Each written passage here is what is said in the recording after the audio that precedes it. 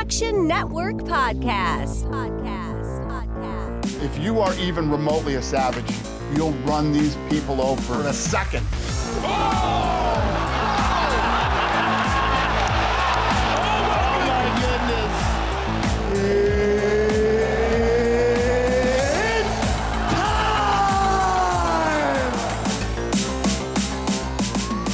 Welcome to the Action Network podcast presented by the FanDuel Sportsbook. I'm your host, Brendan Glasheen, joined by Sean Zerillo, Action Network senior writer, and Billy Ward, our MMA analyst. Yep, that's right, UFC betting preview.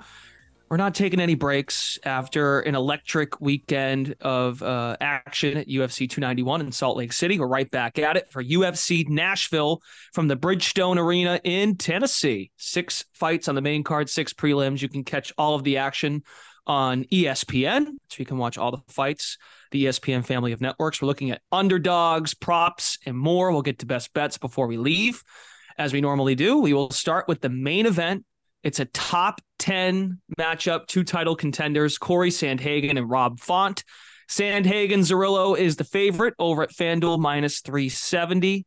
It's down to minus 355, actually, at FanDuel. Rob Font, as we record on a Friday morning, at plus 270. So when you break this one down, let's assess the fight first, and how would you like to bet it? Yeah, so first of all, this is taking place at 140-pound catchweight, and I'm trying to decipher who I think that helps more. I think it certainly helps the cardio for both guys.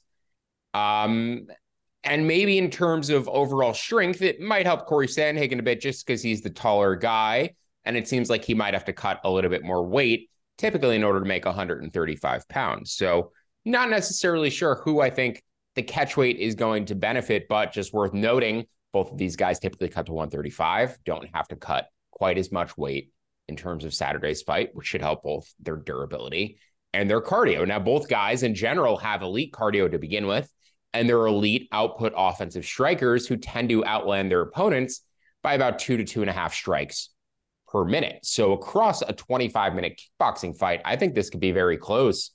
Rob Font is the better boxer, fights behind a jab, and he has a 1-inch reach advantage here. So he's going to be able to stick that jab in Corey Sandhagen's face. While he's doing so, Corey's going to be trying to set up kicks, set up some dynamic strike attempts, flying knees, spinning kicks. So Corey, the more dynamic striker, the more diverse striker. But I think Rob's technique is just slightly more refined, and especially when they're standing in the pocket and as they go down the stretch and they're getting a little bit tired, I trust Rob's style in terms of landing head strikes, backing Corey up, landing counters as Corey's coming in. I actually just think Rob in general has the better boxing and the better hands. And in terms of playing to the judges and giving them good optics for damage, he might hit a little bit harder too. So Rob Font can make this fight very close if they're going to be kickboxing for 25 minutes. I think the reason why you see Corey Sandhagen favored so drastically could be the grappling upside. We've seen him grapple more in the past offensively, wrestle his opponents, get him down to the ground, use the cage push, put him up against the fence as he did with Chito Vera. So there's a potential that Corey Sandhagen could dominate minutes here with the grappling, but I think Rob Font is a good grappler too, and I don't think it's out of the realm of possibility that he lands offensive takedowns of his own or gets top time either, and I actually prefer his offensive submission game. So Rob Font has a number of ways to win this fight, considering his price tag, but mostly if this one goes to a full 25 minutes, I think he's probably a 40% underdog at worst. If not, this fight should be a pick'em. So in the decision-only market, you can get Rob Font at about plus 225. I believe Corey Sandhagen is minus 300. Kind of similar to their moneyline pricing. Strongly disagree with that. I give Sandhagen more finishing upside. I think Font has just as much, if not more, decision equity. So Font decision only, plus 225, how I'm betting this. I'm also considering, though, just taking his moneyline straight up. All right, very good. And you noted the heights, Sandhagen 5'11", Font 5'8". And as Zerillo noted, some edges potentially for Font and how he might approach Sandhagen. Billy, how about yourself? Billy Ward is the author of the UFC Luck Ratings. He's got some breakdowns of other fights as well on the Action app, actionnetwork.com. How do you see this one playing out, Billy, and how would you like to bet it? Yeah, I would 100% agree with Zerillo if this was a normal fight where they both had a full training camp and there weren't some other factors here. Sean mentioned that it was a 140-pound catchweight. The reason it's a 140-pound catchweight is Corey Sandhagen was originally supposed to fight Umar Nurmagomedov. Umar pulled out. Rob Font was supposed to fight 2 weeks from now at UFC 292. They moved him up to this card, and then they gave him the extra 5 pounds. I think that weight cut benefits Sandhagen for that reason because Font, in terms of actual water cut, is probably cutting about the same amount he normally does. In those next 2 weeks, he would have lost about 5 more pounds of body weight. So the water cut isn't any lesser for Font than it would be in a normal fight. Sandhagen was preparing to make 135 this event anyway. He just gets an extra 5 pounds to play with and feel better about. So that one is one for Sandhagen. Also, Font was originally preparing for a 3-round fight. This is a 5-round fight because it's a main event. He does have good cardio, generally speaking, but that's a lot. That makes it tough between the weight and, moving when you're peaking for your training camp and all that stuff. I don't really like that, but I do like his skill set for many of the reasons Zerillo said. So I'm going to take a small sprinkle at Rob Font in round 1. He's won 2 of his last 3 wins with first-round knockouts. I think he's the much more powerful striker here, where if Sandhagen gets a finish, it's going to be volume down the stretch. I also like under 4.5 at minus 118. Kind of similar to a lot of the reasons Zerillo said, just these guys put on such an output that I don't think Font is able to go 25 minutes if he doesn't get the finish early. Late stoppage from Sandhagen, cuts, just kind of beating him up, wearing him down over 3, 4, 5 rounds. That's how I see this one playing out if Font doesn't stop it. Obviously, Font round 1 is plus 1,900. I'm not saying bet a full unit on this. Little sprinkle there, and then, maybe half a unit or bet to win half a unit on the under, just because I don't think Font's cardio is able to hold up the whole time if he doesn't get an early finish. And if I'm Rob Font or in Rob Font's camp, I'm saying let's go out there, finish this one in the first couple rounds. We know we probably don't have 25 minutes of gas tank this time. One more point I want to make, just regards to damage in Font's face and Billy betting the under. So I had initially leaned to the over here, and that goes the distance. The reason why I didn't bet it, rewatching the Adrian Yanez fight with Rob Font, he has a lot of scar tissue under his eyes, and he got hit like twice from Adrian Yanez, and his eye ballooned up immediately. I think there's a strong chance, especially over the course of 25 minutes, with both of these guys throwing a lot of strikes, that there is a damage-based vision doctor stoppage for Rob Font, just damage around that eye. It seems like he just hasn't given his face a ton of time to heal up, he took a year off before the Adrian Yanez fight. So, his face got melted in the Marlon Vera fight. He got knocked down multiple times. It seemed like every time he was getting touched at the end of the fight, his face was breaking. And then it immediately swelled up in 3 minutes against Adrian Yanez. So I think a doctor stoppage is actually very possible here too. And that factored into my analysis in terms of betting the under or the over and why I passed on the over. So yeah, I would agree with Billy on leaning to the under. I think the pace will be high, similar to the Gaethje-Poirier fight. Very high pace, lots of striking volume. 2 guys who are somewhat durable. I don't believe either has ever been knocked out, but Font has been club and subs. He's been knocked down in the past, so he's the less durable guy. And I think that's another reason why Corey's favored. And Sandhagen's a guy with, long elbows, long knees, long limbs, who cuts people. Like he has 2 fights ago, he stopped Song Yadong via cut. That's very much part of his game plan all the time.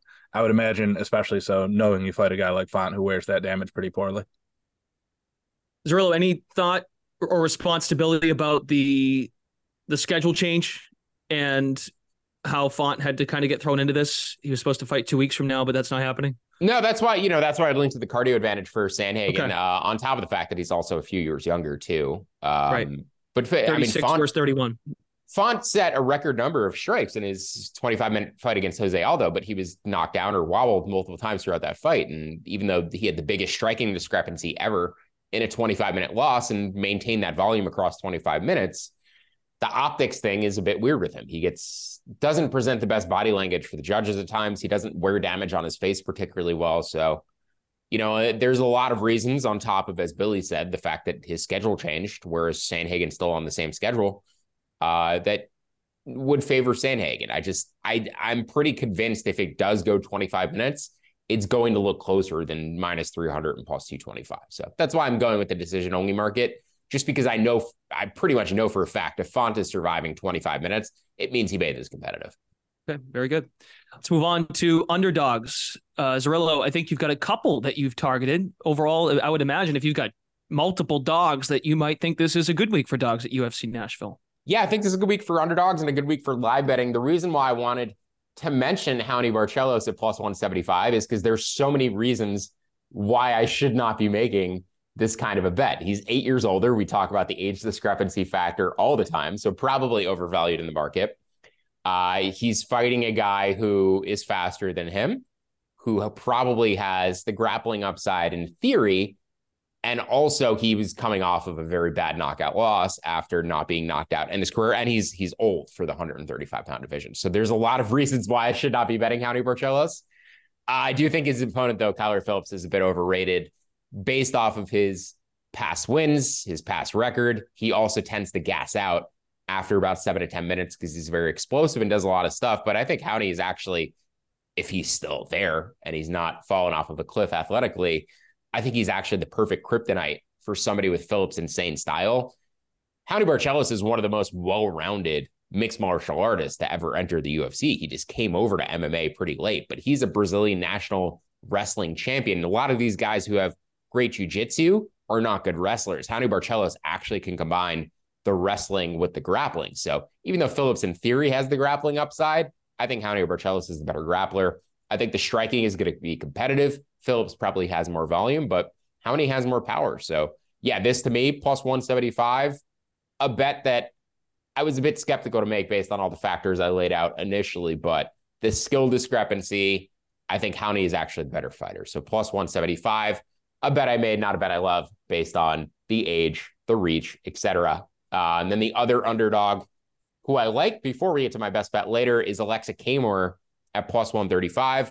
Limited MMA experience, only 8 fights, going against Tanner Boser, who dropped down from heavyweight in his last fight and was knocked out by Ion Cutelaba, and he just looks so slow and so fragile. I think the biggest advantage Boser had at heavyweight was speed to a degree because he was on the smaller side for heavyweight, but mostly his cardio. And now cutting down to 205, taking that stamina somewhat to a degree out of himself, taking that durability away to a degree, going against guys who have a comparable level of power as he does. And arguably, I'd say Kamor has the faster hand. So give me Kamor plus 135.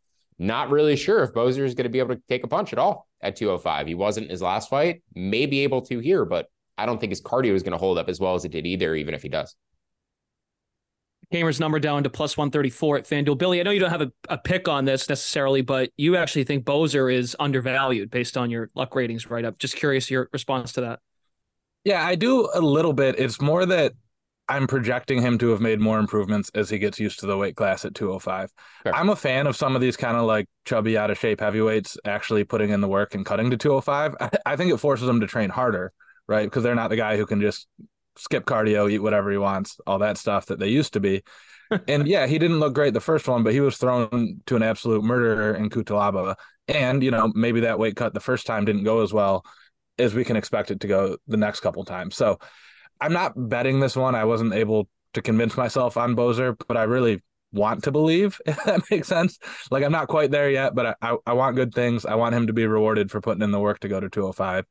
And then one more thing on Barcelos, because Zerillo did convince me there. I think this is the only fight on the card that is actually favored to go to a decision. And if we expect a decision, we always want the underdog ticket. Like you were saying with Font, I don't want to be holding a minus money ticket in a fight that went to a decision because most of the time it was probably somewhat competitive. So I was convinced on one. You convinced me to not bet on Boser on the other, if that helps. So, but I'm not quite there. Barcelos decision a prop I like as well. That'll be in round robins for me. But we're going to talk about props in a minute. Billy is one that I like that's going to be in round robins, but also Barcelos by decision will be in there too. Okay, Billy. So what dog did you land on for UFC Nashville? Yeah, I kind of disagreed with Sean in that I didn't think this was a great card for underdogs. I don't really love any of them. The one that I do is Damon Jackson fighting Billy Quarantillo. My favorite bet on this is Quarantillo live if he goes to plus money at any point. But I think Damon Jackson, skill for skill, is actually probably better across the board than Billy Quarantillo. Quarantillo's best attribute is his volume and his cardio, which is great, but we'd like to have volume and cardio and being really good at something. Jackson's kind of a fast starter, and he's been better when he comes out early and comes out hot. So the way I see it is very aggressive first round from Jackson. He's kind of winging some punches, using that as entries to get takedowns, whatever. If he doesn't finish him or doesn't hurt him pretty bad, then it's probably going to slowly go the other way against him. So I like having that pre-fight ticket on Jackson, then hedging it off with Quarantillo if he can get him at plus money. One stat I did find out looking up this fight, though, Billy Quarantillo is 5-0 in UFC fights where he gets a takedown. He is 0-3 in fights where he doesn't. And Jackson is enough of a submission threat that I don't know that he'll want to get a takedown, and he's a good enough grappler that he might not be able to. I have more doubts about his desire than his ability here, but that's a scary thought if you're on the Billy Quarantillo side. But ideally, we end up holding plus money tickets on both guys 6 minutes into this fight. All right, let's dive into the fight of the night. We have Kennedy Nzechukwu taking on Dustin Jacoby. Jacoby's the dog at plus 132. Nzechukwu at minus 162. Billy, let's go to you first on this one. How do you assess the fight here and potentially why Nzechukwu might be worth laying the juice on? Yeah, this is kind of a fun one for fight of the night. The co-main event is a very wide line, so this felt like the obvious choice. And it's just two big, strong, aggressive strikers going at it in Kennedy Nzechukwu and Dustin Jacoby. Jacoby, I think he started as an MMA fighter, then took a break and had some success in kickboxing and then came back, which is not the path we normally see. Normally it's you start in kickboxing and then kind of find your way here. But regardless, definitely has the kickboxing chops. But Nzechukwu is huge, very athletic, and then has some sneaky submission skills in there. So the one thing I noticed is Jacoby has fought 2 straight southpaws and didn't do well against either of them. His 2-fight losing streak is both against southpaws. The other big point for Nzechukwu on the money line is Jacoby is pretty tall and pretty long for the division, but he's the shorter and less reach person this fight. I don't think it's a big deal with fighters who are always the shorter guy when they have to fight someone tall. Like Volkanovski is a great example. He's almost always shorter, so that's his game. His game is based on getting inside. His game is based on dealing with the reach edge. But fighters who are used to having that in their favor and all of a sudden thrown into a fight where it's not, that's a big challenge for him. Really don't like it. On the same token, he's very, very durable. I think the prevailing wisdom here is that it's probably a knockout one way or the other. I like a little bit of a sprinkle on Nzechukwu by decision, but the line has dropped enough at minus 150 that I think the money line is the better play here. I think he's going to stay at range. I think he's going to win the front foot battle, which Jacoby struggled with in both of his last 2 fights. Just kind of out-touch him at range. And Jacoby will have a hard time getting close because that's when those guillotines and front headlocks and all those submission threats come into play. So that's how I'm seeing it. I think he's minus 150 is the best money line odds, and then plus 225 or so on the decision.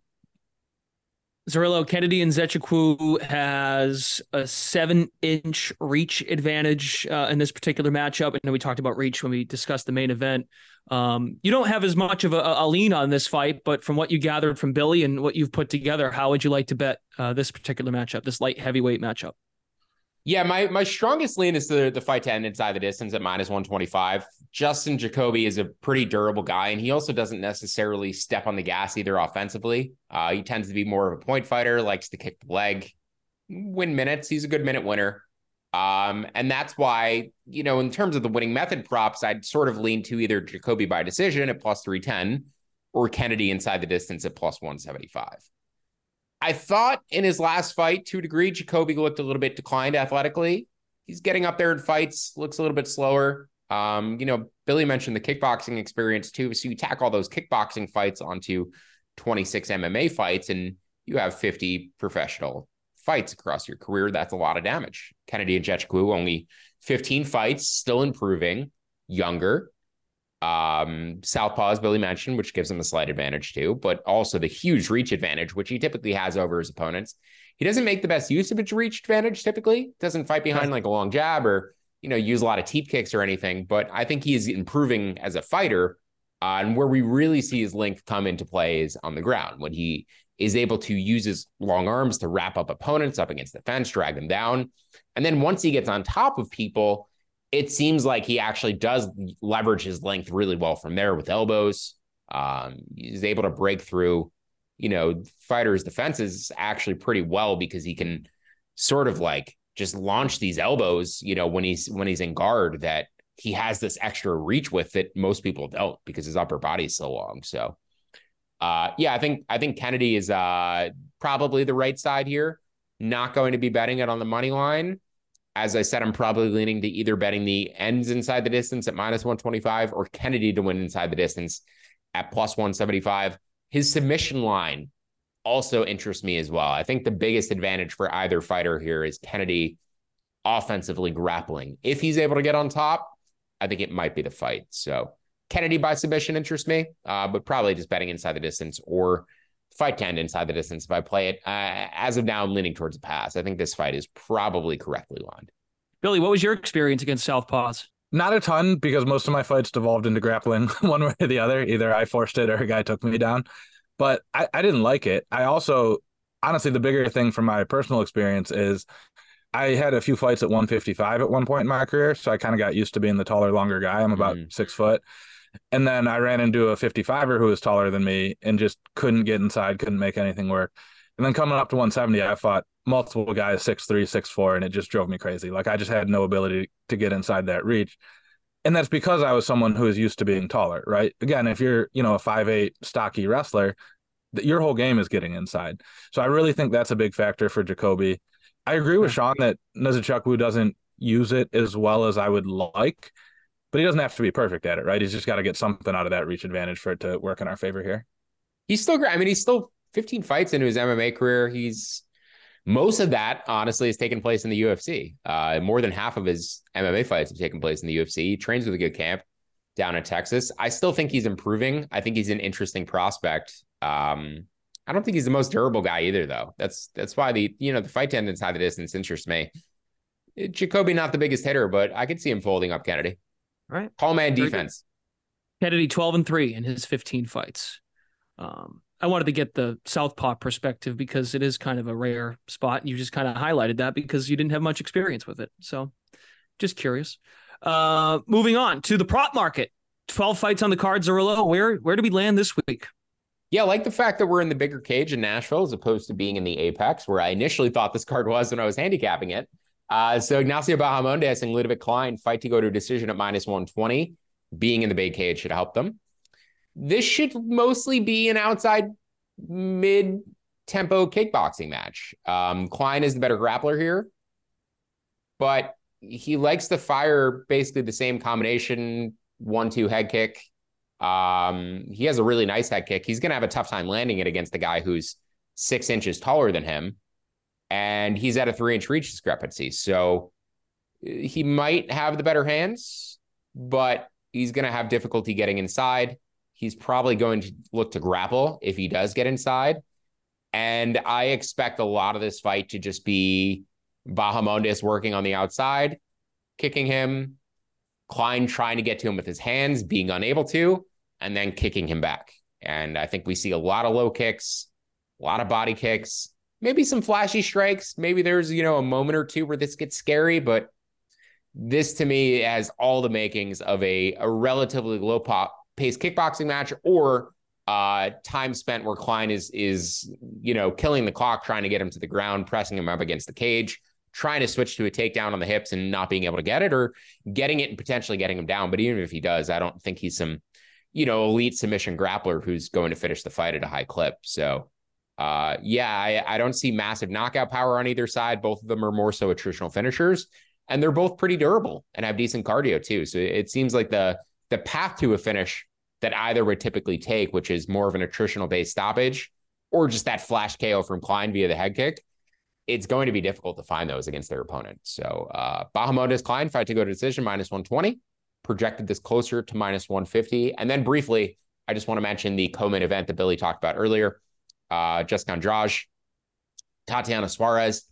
I like the unders in that matchup. Under 1.5, -105, under 2.5, -200. It's just a very binary fight. Suarez should be able to land takedowns, take the back submitter. If she doesn't, I think there's a chance she gasses out hard and Andrade potentially lands a comeback KO. So fight to end inside the distance in the main event, or co-main event, I should say, between Andrade and Suarez, betting it under 2.5, under 1.5, and then Bahamondes and Klein fight to go to a decision at -120. My favorite props.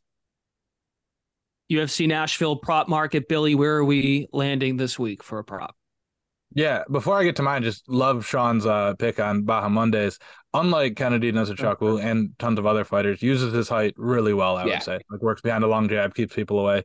And it's just so frustrating for the opponent there, especially someone who wants to grapple, because it's hard to grapple while being punched in the face repeatedly. So yeah, but I'm But looking at it's a Diego. great point fighting style, right? That's going to lead to longer fights, less aggression. Even when he hurts his opponents, he's very patient. You know, he's happy to stay on that outside game. Mhm. So yeah, I'm sure you'd agree with that, Billy. Like that kind of point finding style, the guys who use their length, the guys who are able to keep distance from their opponents, it's a safer style and going to lead to more decisions.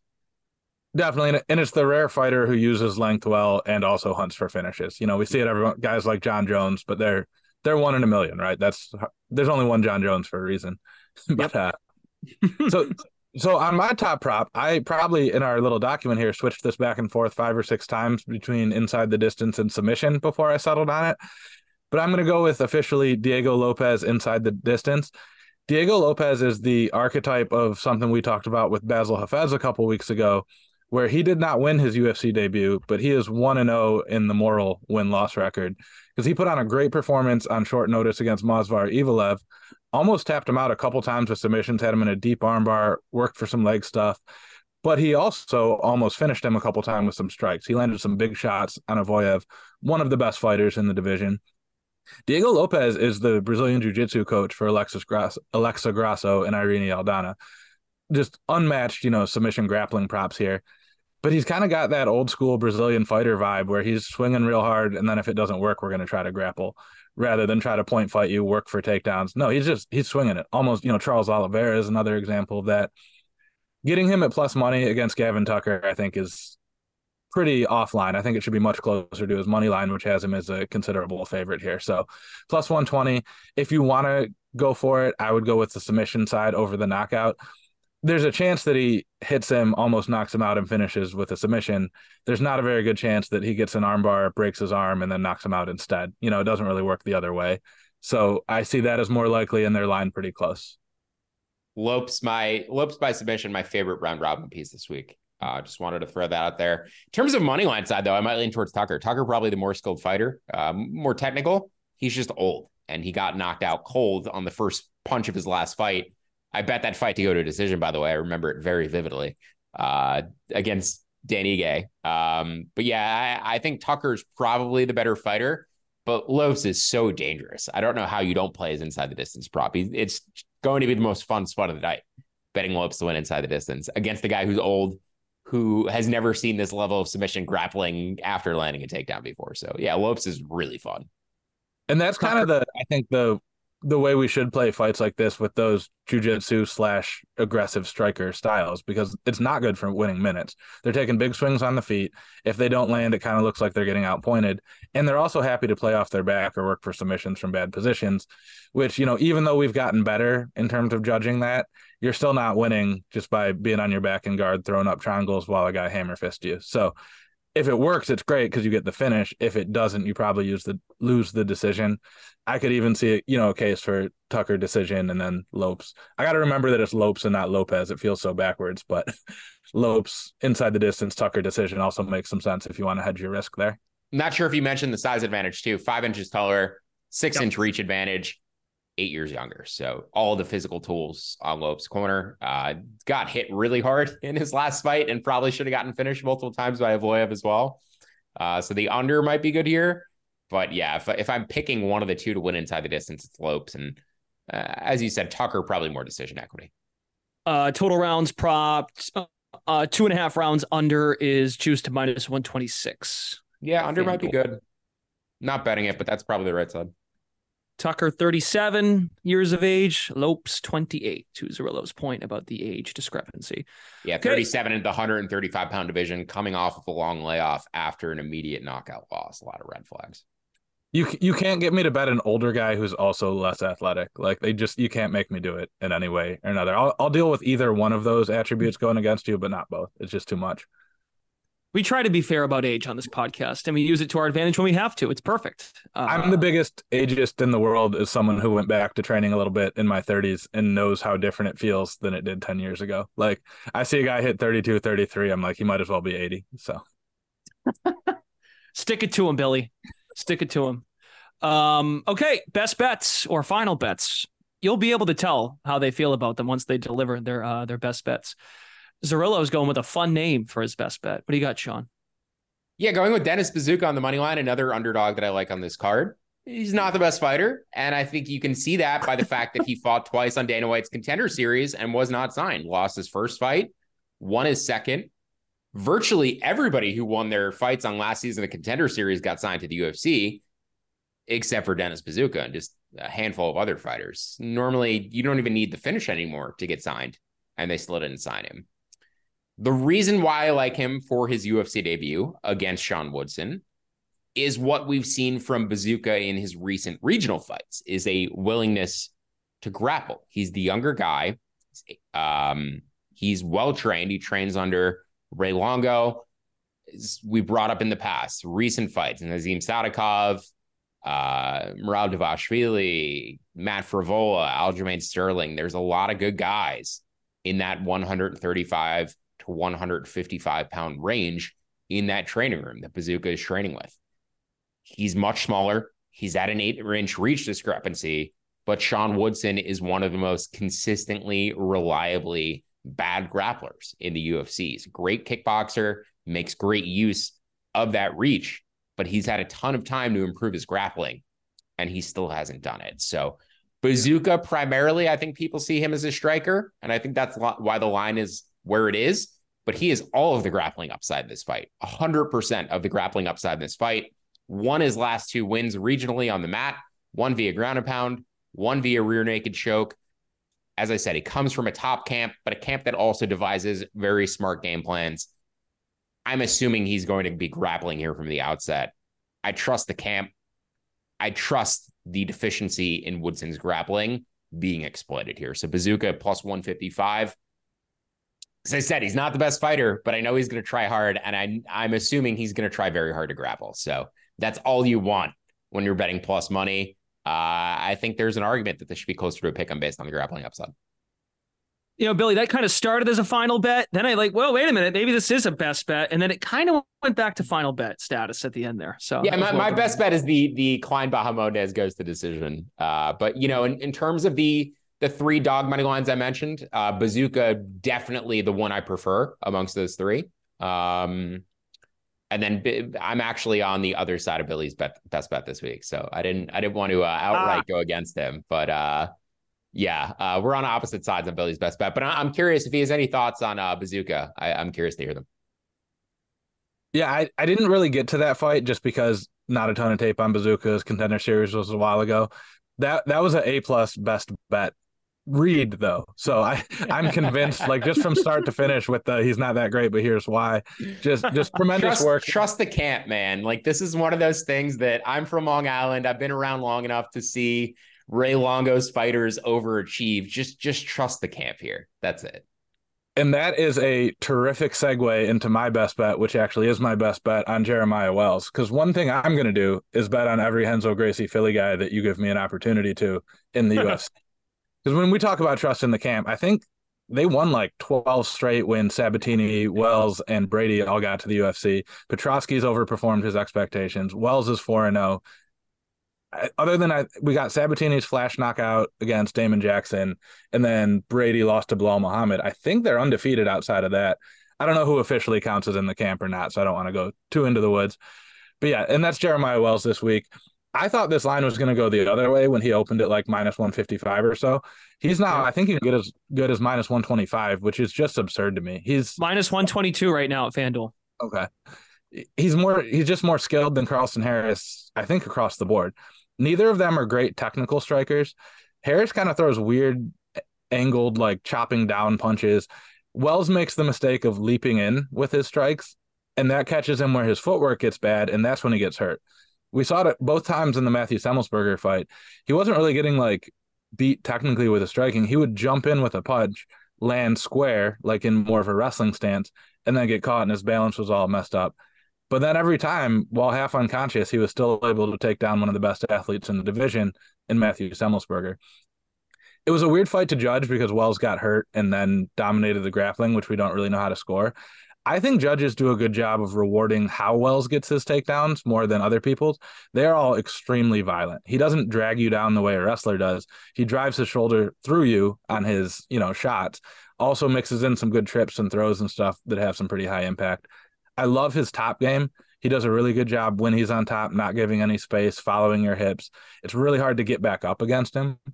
I also think the Semmelsberger fight dispelled some of the myths that he has bad cardio, because he dominated that third round despite being nearly unconscious on multiple occasions.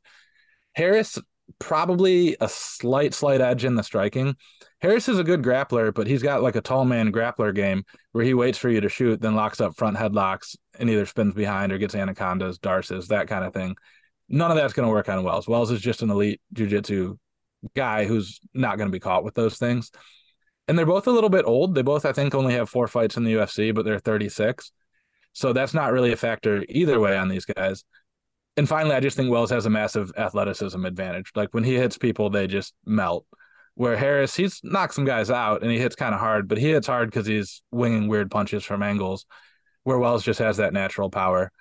I ultimately think this is going to end up in a grappling match, though, which Wells I don't know if there's a welterweight that I would take over Wells in a grappling match right now, like in the UFC period. So against a lower level guy.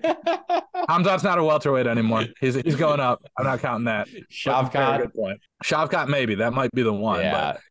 But so just, we like guys who have the grappling edge. I think the striking is not much worse than a coin flip, if it's much worse at all. And I'm 4-0 betting Jeremiah Wells money line, so I'm not going to stop now. Attaboy, Billy. Attaboy. Jeremiah Wells is one of Billy's featured fighters, undervalued fighters on his UFC luck ratings. Right up this week over at Action Network, actionnetwork.com. All right, good stuff. I thought, an underwhelming kind of show possibly because of the big weekend we just had with the boxing and UFC 291. But man, I think people are going to be excited to bet on UFC Nashville after that particular podcast recording today. No standout amazing Gaethje Poirier fight on this card, but there's a lot of solid fights top to bottom. There's not many bad fights on this card. Every fight on the prelims, I thought, wow, I can't believe that's not a main card fight. Yeah. And then you got up to the main card and you're like, but none of these jump out either. Yeah, it exactly. seems like you could shuffle this order in almost any way and be like, yeah, no, those are all about right. It's 11 featured prelims in a main event. There you go. Love it. Okay. Find Sean Zerillo and Billy Ward in the Action app. Should they add anything live during the festivities in Nashville or anything leading up to Saturday? That'll do it. Brendan Glasheen signing off. Thanks to David Payne, our audio producer today, getting us up and running. For those guys, Brendan Glasheen, thanks for tuning into the Action Network podcast presented by FanDuel. Thanks for checking out our UFC betting preview. We'll talk to you again next week. See ya. Action Network reminds you, please gamble responsibly. If you or someone you care about has a gambling problem, help is available 24/7 at 1-800-GAMBLER.